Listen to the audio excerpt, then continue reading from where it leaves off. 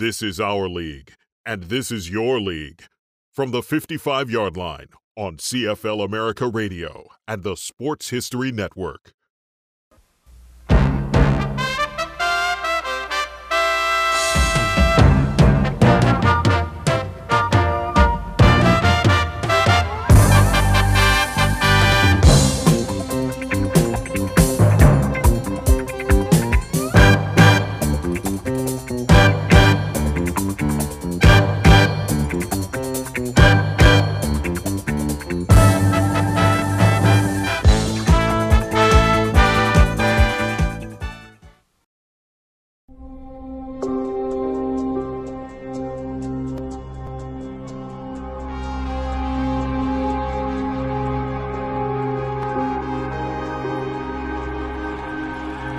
Jake Gadar, and Jake, you must be drained after As a child, I recall that every day was filled with conversation about some aspect of football.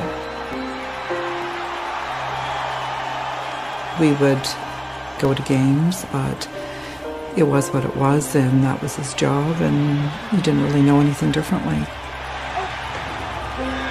It was just sort of part of our lives.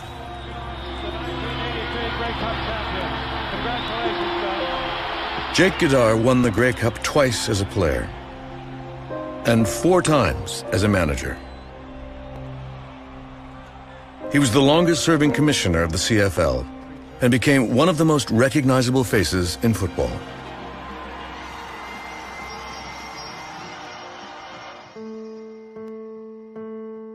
In private, Jake Gadar was a very different man. When my father was home, you hardly knew he was there.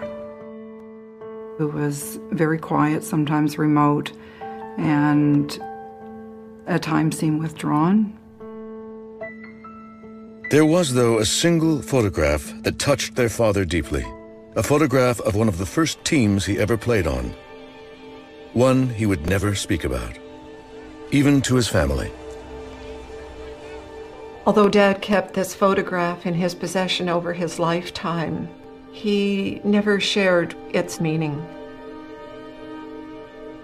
Who these young men were, from where they came. Jake Gadar died in 2007. For his daughters, Jackie and Diane, it has always been a mystery why a man who lived such a public life would keep secret the story of this one team.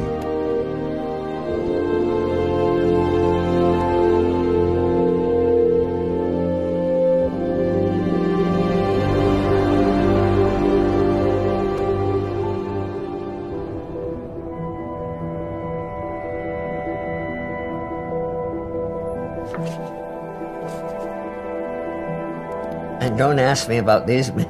I don't remember that far back.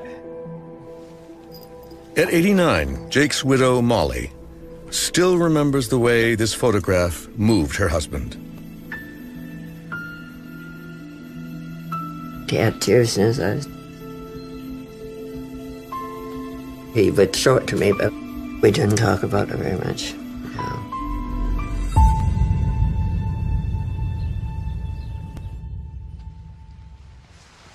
Oh, in original condition, I think. Look at that. Like a bodysuit. Yeah. What number is on the back? 54. 54. Do we know who 54 was? What was Dad? 50? That was 52. And It's the same jersey worn by the team in their father's photograph. A team called the Hurricanes. 41. And 42. Oh, wow. The team was made up of recruits from the Royal Canadian Air Force. Thompson, Stukas, Gadar.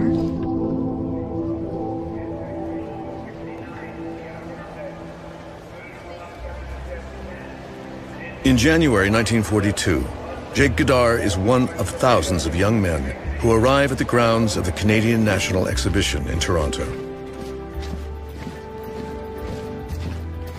For months, life is filled with an endless rotation of marching and drilling.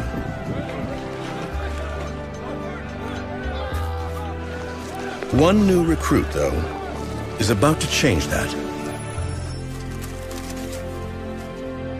Hurricanes at practice.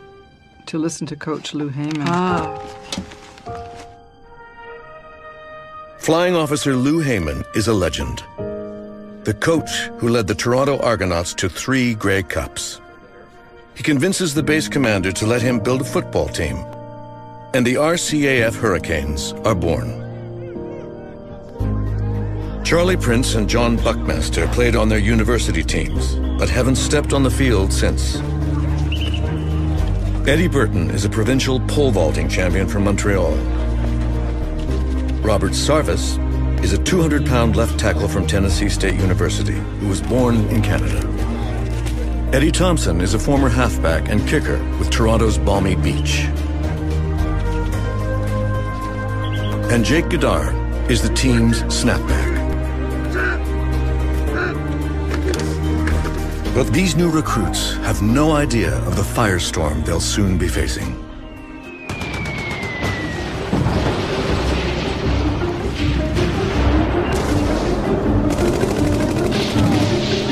In Europe, Hitler's armies are now in control. To push them back, the Allies plan a massive air offensive.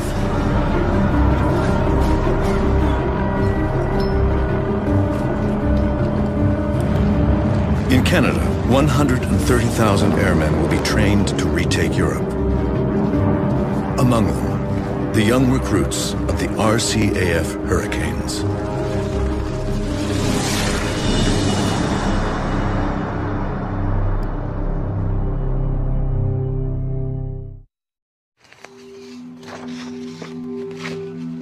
On the first day of basic training, Jake Godar meets another recruit, one who will change his life. The day I checked in, I was assigned a bunk beside an American named Ed Puskavage, who arrived the same day. I had played football with the Argonauts, he had played for Ohio State. For the next year and a half, we were seldom apart, whether it was on the parade grounds or during flying instructions. Ed is determined to get into the war.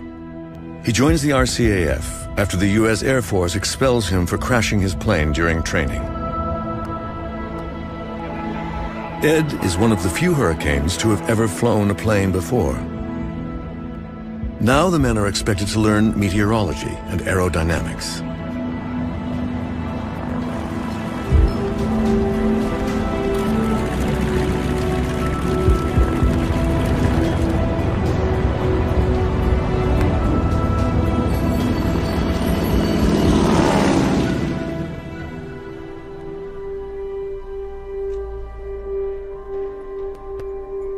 I've often imagined what his first flight must have felt like to him.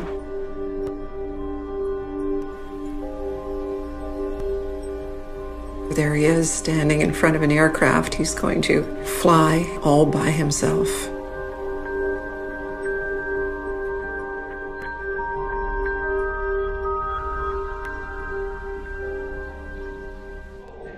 Hello. These World War II veterans call themselves the Old Boys. What do you do? Well, I'm still here for that. As new recruits, they played football together. There's been a lot of lies told here today, Jackie, so don't believe everything you heard. They even remember playing against Jackie's dad. They asked me if I ever saw your dad's rump. I said no. We always used to go face to face because he was playing center linebacker and I was playing quarterback. So he probably saw mine, but I never saw his. The Old Boys still remember how they felt during those first days of military training. It was an adventure. I can't think of a soul in all my buddies that were a little concerned, oh, are we going to get hit or anything? Nothing like that. No. You were there and you were in there for the excitement, for the adventure. To help boost the country's morale, for the first time, military teams will compete for the Grey Cup.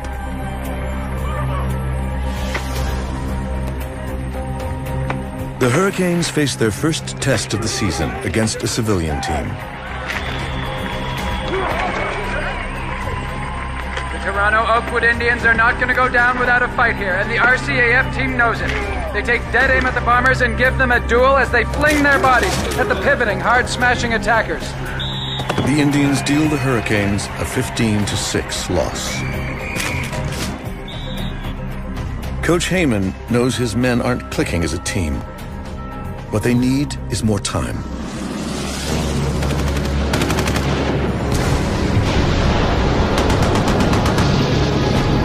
Overseas, Canadian troops suffer one of their worst losses of the war. 7,000 men storm the German-held port of Dieppe. By midday, nearly 1,000 are dead, 2,600 wounded and taken prisoner. The failure confirms that the only way to drive the Germans back is from the air. Yet the young men of the Hurricanes have barely got off the ground.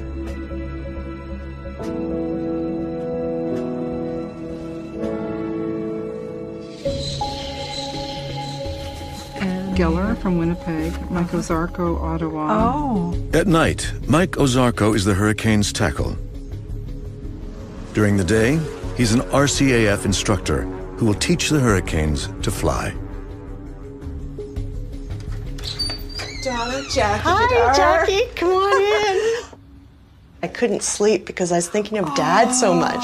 To meet you is fantastic because you're actually pulling some of the pieces that I've been trying to find out about my father, you know, many, many years ago that he's never really talked about. This is Dad right here. Mm-hmm. It's the same hat type. Yes. And a very handsome man. And tough, I heard. Oh, unbelievable, yes. Now, did he ever share with you any stories of the war? Nothing. That was a blank. There was no mention of any of that. I am sure my father had and saw a lot of stuff, and I think he decided to keep it inside and never release it. He didn't even talk about football, just tucked it away and left it alone. What was it about that generation of men who needed to keep these things buried deep inside themselves?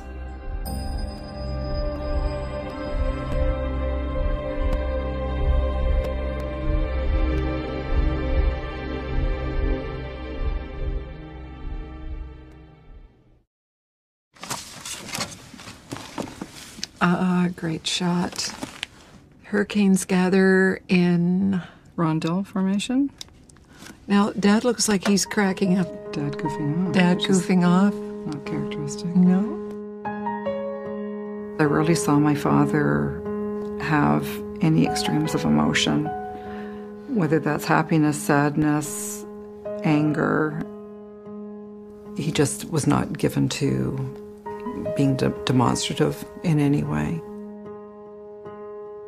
I look at this photograph and I can't help but wonder what happened to this joyous, exuberant young man as I contrast him with how I knew him growing up and as he was later in life.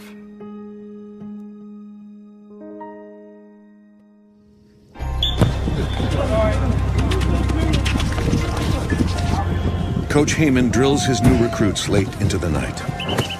He's determined to take a military team all the way to the Grey Cup.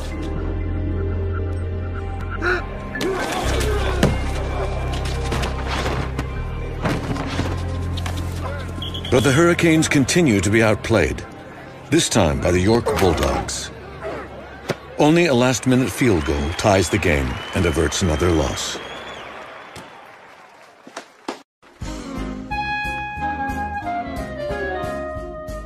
Off the field, Jake Goddard meets Molly Scott at Eaton's. I was a figure skater. Football, no. What were these idiots doing, crashing into each other, hitting themselves head to head? I learned to love it. Jake's best friend, Ed, is an American national swimming champion. He's introduced to a local girl named Cynthia Dawson at the High Park swimming pool.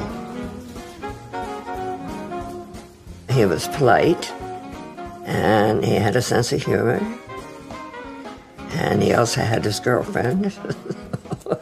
We had some good times together.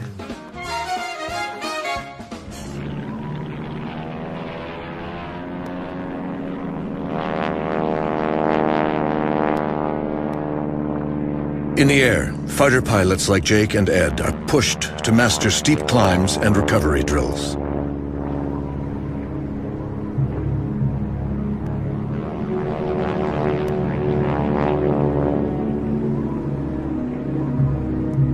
I'll be here to guard you. Okay, good. When you push this button up, you're going to talk to the outside world. When you push this button down, you talk between you and me. Captain Robert Fleck is a former Canadian Air Force Top Gun. Today, he's taking Jackie for a flight in a Harvard, the same plane the Hurricanes trained in 70 years ago.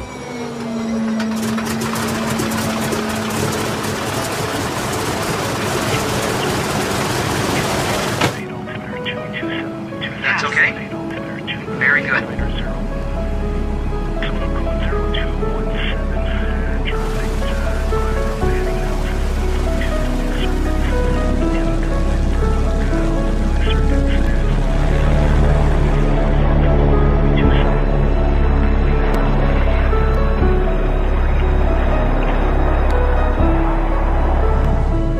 I'll have to admit to feeling somewhat apprehensive.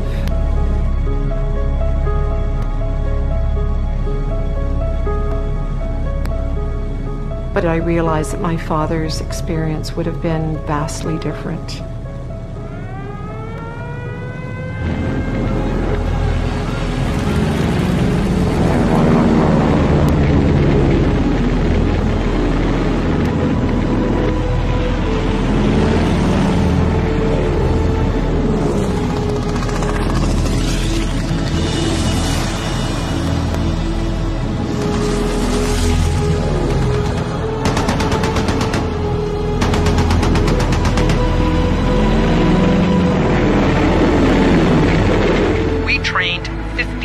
Pilots in under 4 years.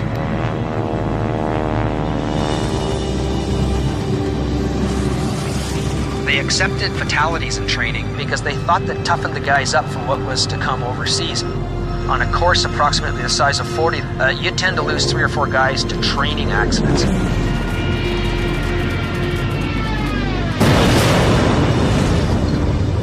I realized how vulnerable they must have felt.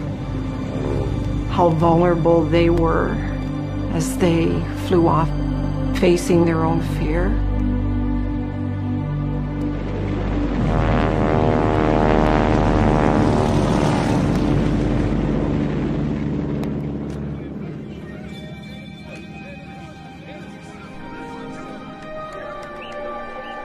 Lou Heyman sees a change in his team. The men are starting to gel, to play together.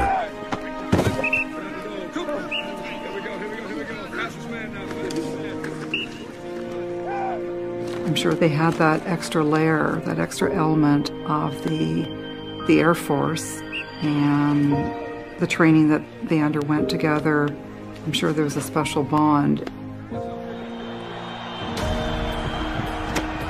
By mid-season, the Hurricanes start to turn it around. The RCAF boys have scored time and time again over the paddlers here. Now Godard smashes the opposition ball carriers with flourishing glee. It's an action-filled contest. The Skybirds start strongly with Eddie Thompson scoring early for the Flyers thanks to a magnificent block by lineman John Buckmaster, who is knocking... As the Hurricanes go on an unexpected winning streak, soldiers and civilians flock to the field to see this unlikely military team in action. The passing has begun and the riders are aired out. The Hurricanes continue their domination of the Ontario Rugby Football Union, much like Joe Louis in the boxing ring. But Coach Heyman has tuned the Hurricanes to a high pitch of efficiency. Heyman's team soon draws crowds not seen in a decade as people turn to the Hurricanes to forget the war. By the time the team advanced to the Eastern Finals, the men are national celebrities.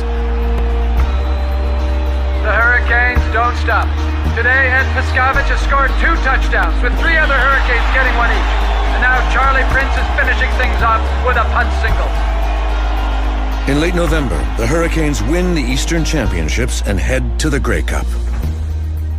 They will face one of the most successful teams in Canadian football, the Winnipeg Bombers.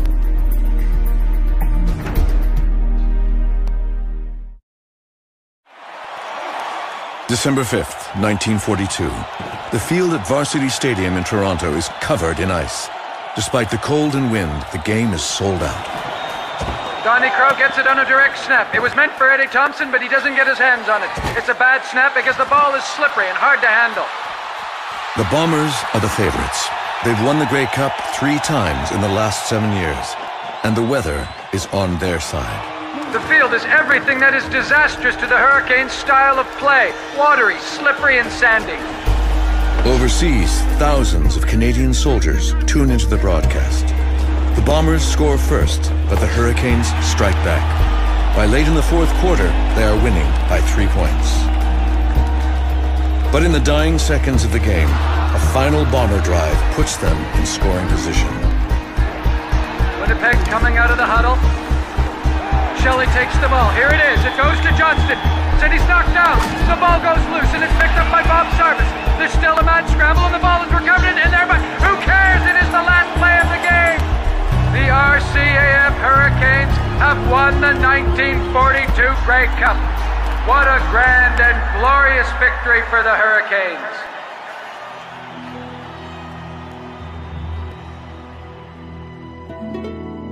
What an incredibly happy group of young men. For them to come together, to have this great moment of victory, it would have been a very special win at a time when winning was so important.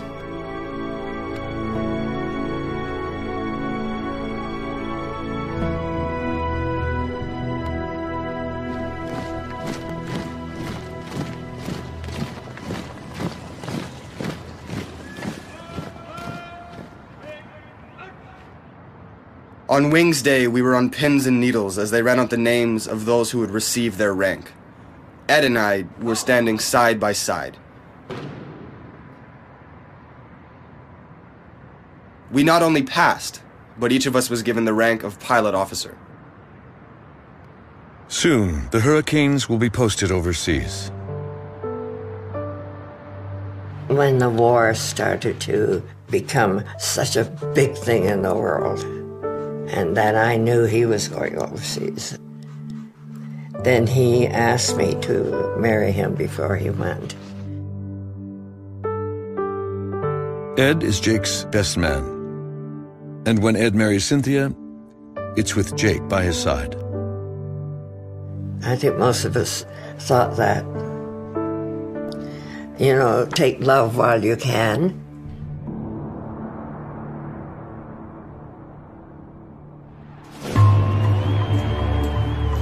With their postings, men who once had each other's backs are now scattered to more than a dozen combat units.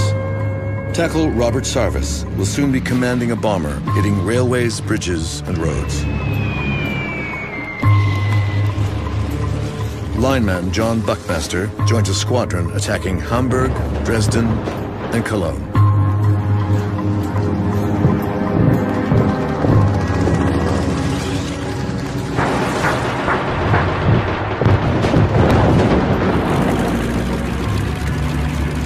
Jake and Ed, best friends since the first day they met, are split up. Ed returns to the U.S. Air Force and is posted overseas, where he's always wanted to be.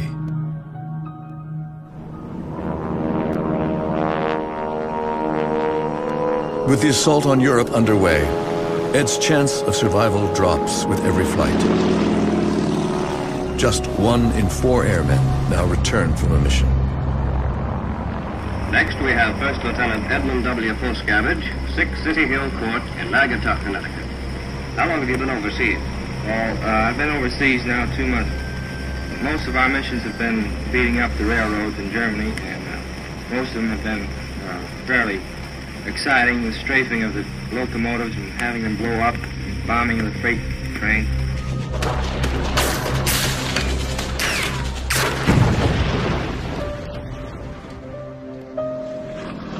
But Jake doesn't get a chance to follow his teammates.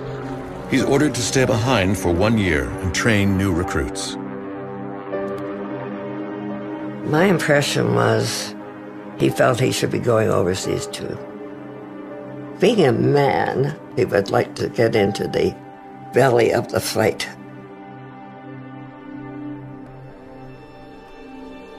I can only speculate what his reaction would have been.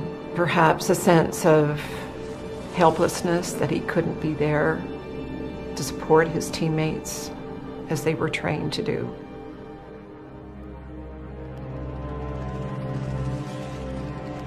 A bank of fog rolled in as we were on final approach.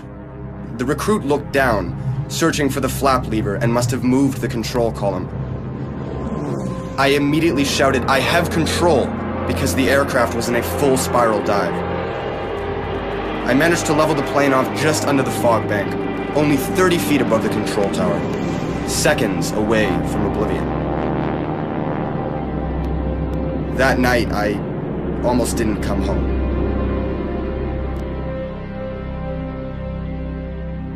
I'm sure he was doing the best he could to train pilots the best way he knew how. But if he was pushing the envelope, something tells me that was his way of saying, I'm brave too. Because he didn't have the chance to prove it overseas.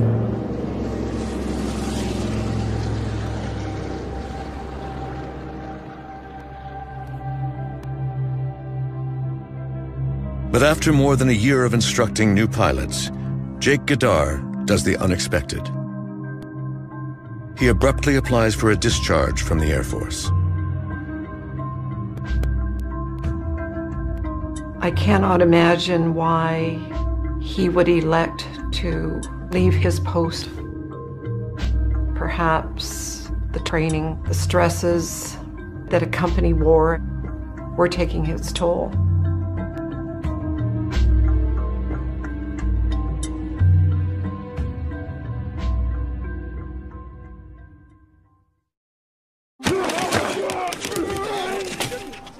As the new football season begins, excitement has given way to sadness.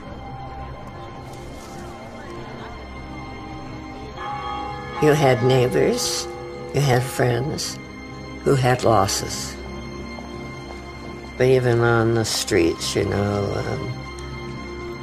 a young man across the road, he died, and I didn't know him well enough, but you go over to say you're sorry. It was a very sad time.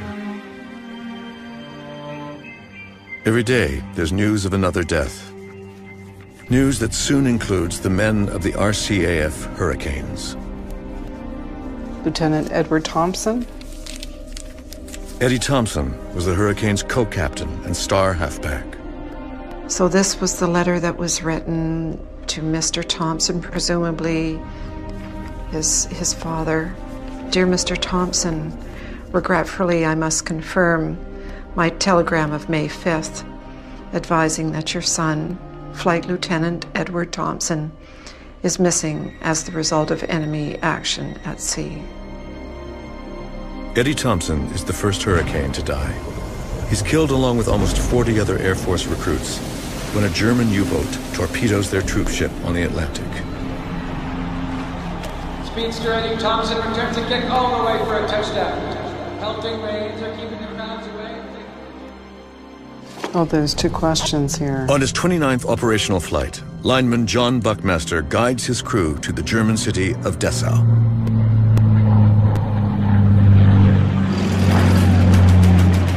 Just west of Berlin, his Lancaster is shot down.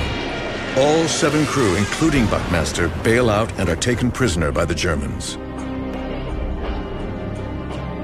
So he was captured alive in a lot of again. The 3 Canadians, said by the German interrogation to have been alive and were later murdered.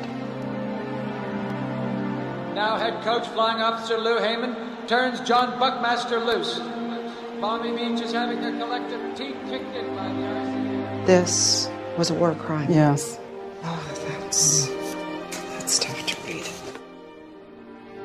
At first, they're just a name. Where they were sent overseas, the missions they went on, and how they perished. It made it very real.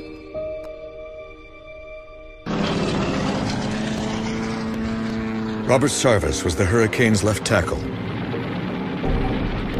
In July of 1944, his squadron targets Stuttgart's automotive plants. Over the city, his plane is attacked and badly damaged. Crippled, Sarvis heads for Allied-controlled Normandy. But on the way, he's hit again, this time by friendly fire. Sarvis stays at the controls and keeps the plane in the air long enough for his crew to bail out, but not long enough to save himself.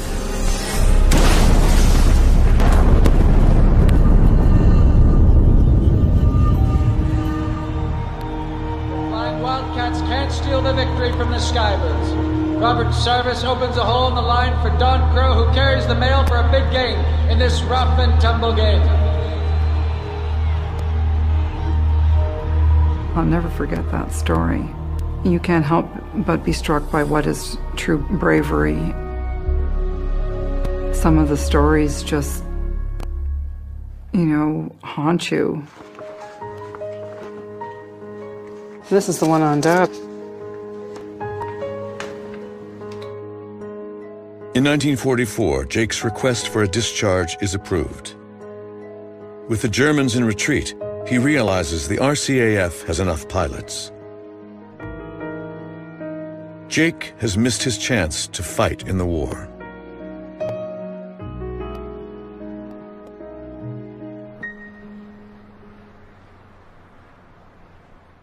That's my dad. Look how high he is off the ground. Amazing. Yeah. Laurie Prince is the daughter of Hurricane Charlie Prince, who was also assigned to duties in Canada. I guess it would have been both guilt and relief. On one hand, thank God, and on the other hand. Like Jake, Charlie is worried about his best friend fighting overseas, Hurricane George Oliphant. So that's George Oliphant, and there's George also there. George and my dad, and they had girlfriends together, and and they played football with each other, against each other. So George died overseas. It was sad. Yes. I found this picture of he and his wife, and the saddest thing is that she was pregnant when he died, and the baby was stillborn.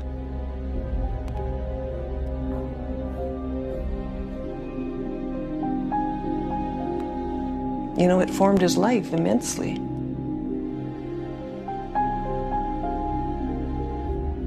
One thing that my father very strongly believed in, that you supported the group, being a team member, and in the war, that's the epitome of what they were doing, wasn't it? To risk yourself for the bigger group.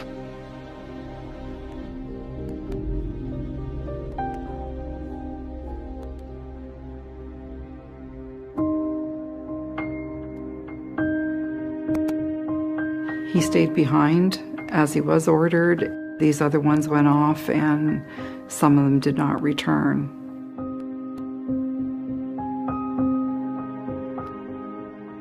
After the war, something kept drawing Jake back to football.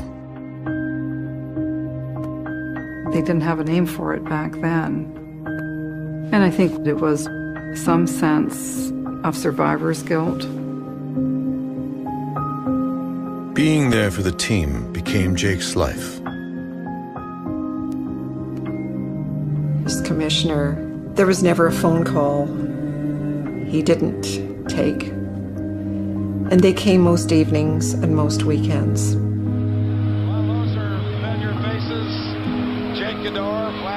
He was very serious about his jobs.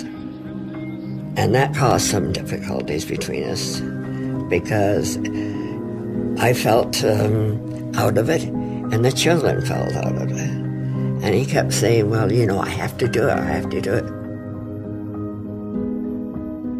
I'm sure there was some scar in his psyche from having lost that many people. The only time I ever saw it expressed was at Remembrance Day, because that was the only time that you saw his eyes fill up with tears.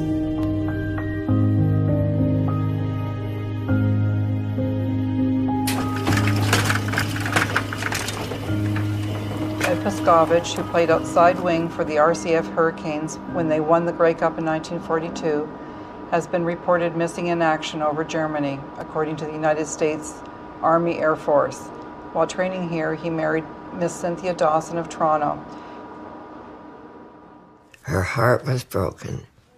We were the only persons that knew her and her husband and how much they loved. And she wanted to share it with us.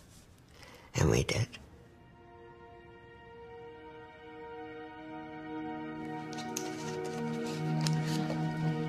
And Dad had done this beautiful charcoal sketch of Ed.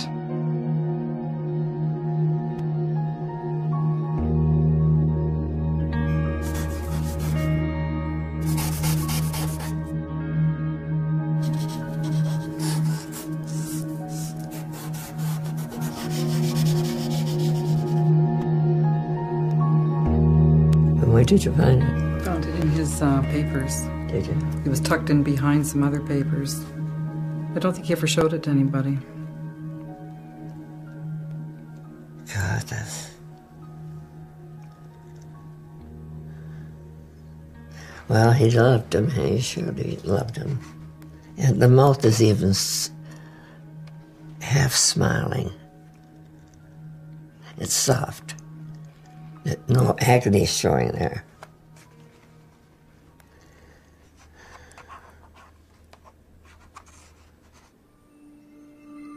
I was struck by the fact that Dad needed to keep it hidden away. It was almost like he was bearing the feelings of this best friend and teammate.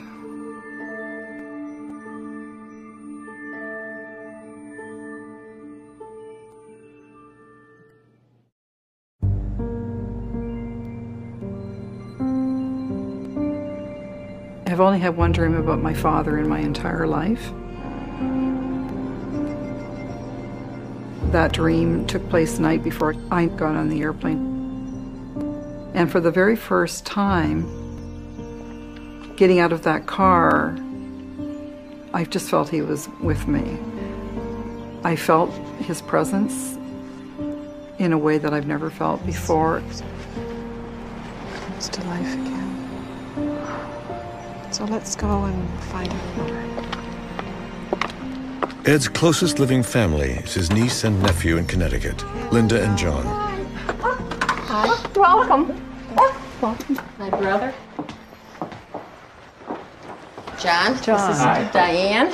What a pleasure to meet you. It's nice meeting you. Yes, yes. After all these Yes, thank you for allowing us into your Oh. home. Appreciate it. When I was a little boy, they would compare me to, oh, Eddie used to do that, you know, and you'd hear him saying that, and, you know, you pumped yourself up a little bit that you're doing something right for you.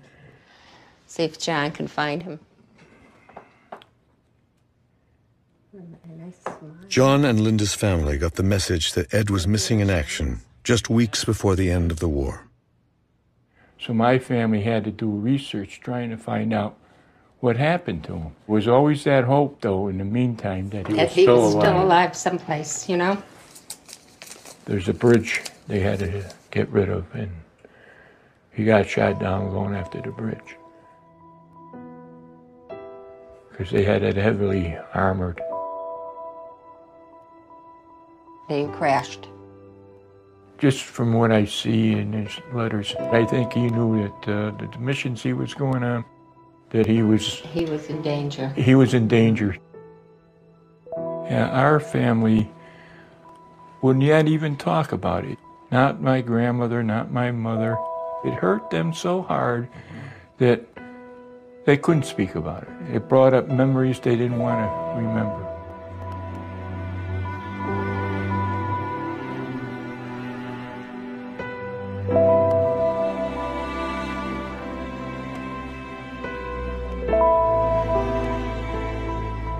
We have something you'd like you to hear, okay?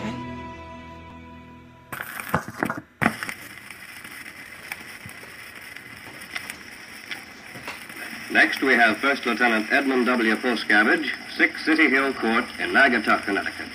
Lieutenant, how long have you been in the Army?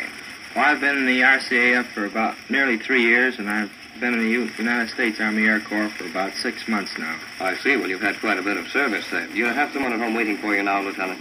Well, my folks are in Naugatuck, and my wife is in Toronto, Canada. I see. Well, I certainly hope you get back home to see them soon. I know you miss them, don't you? I sure do. Thank you very much for coming up, Lieutenant. You're welcome. That was recorded, I think, a couple weeks before.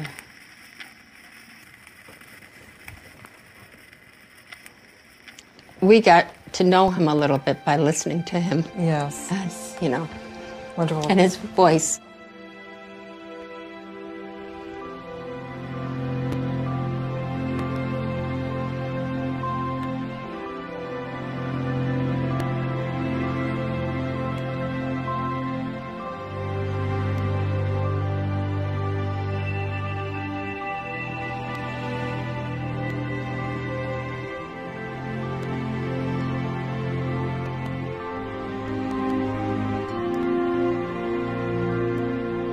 They lived through the horrors of war and lost people that they loved. I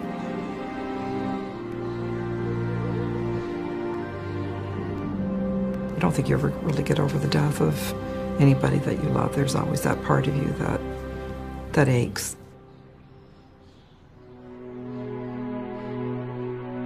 I think that's what my father was mourning all those years. He was grieving for his friends, and in particular, Ed.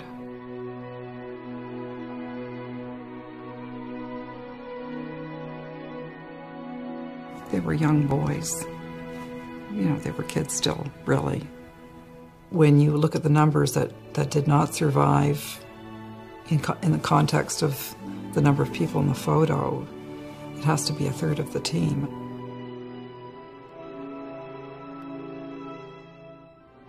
"15 Hurricanes went overseas to fight.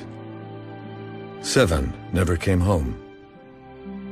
No other professional sports team in Canada lost as many men in the Second World War.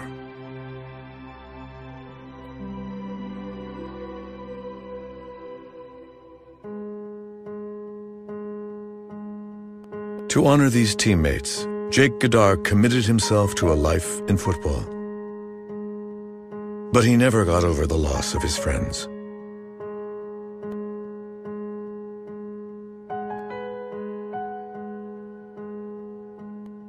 The last Remembrance Day was only a few weeks before he passed away.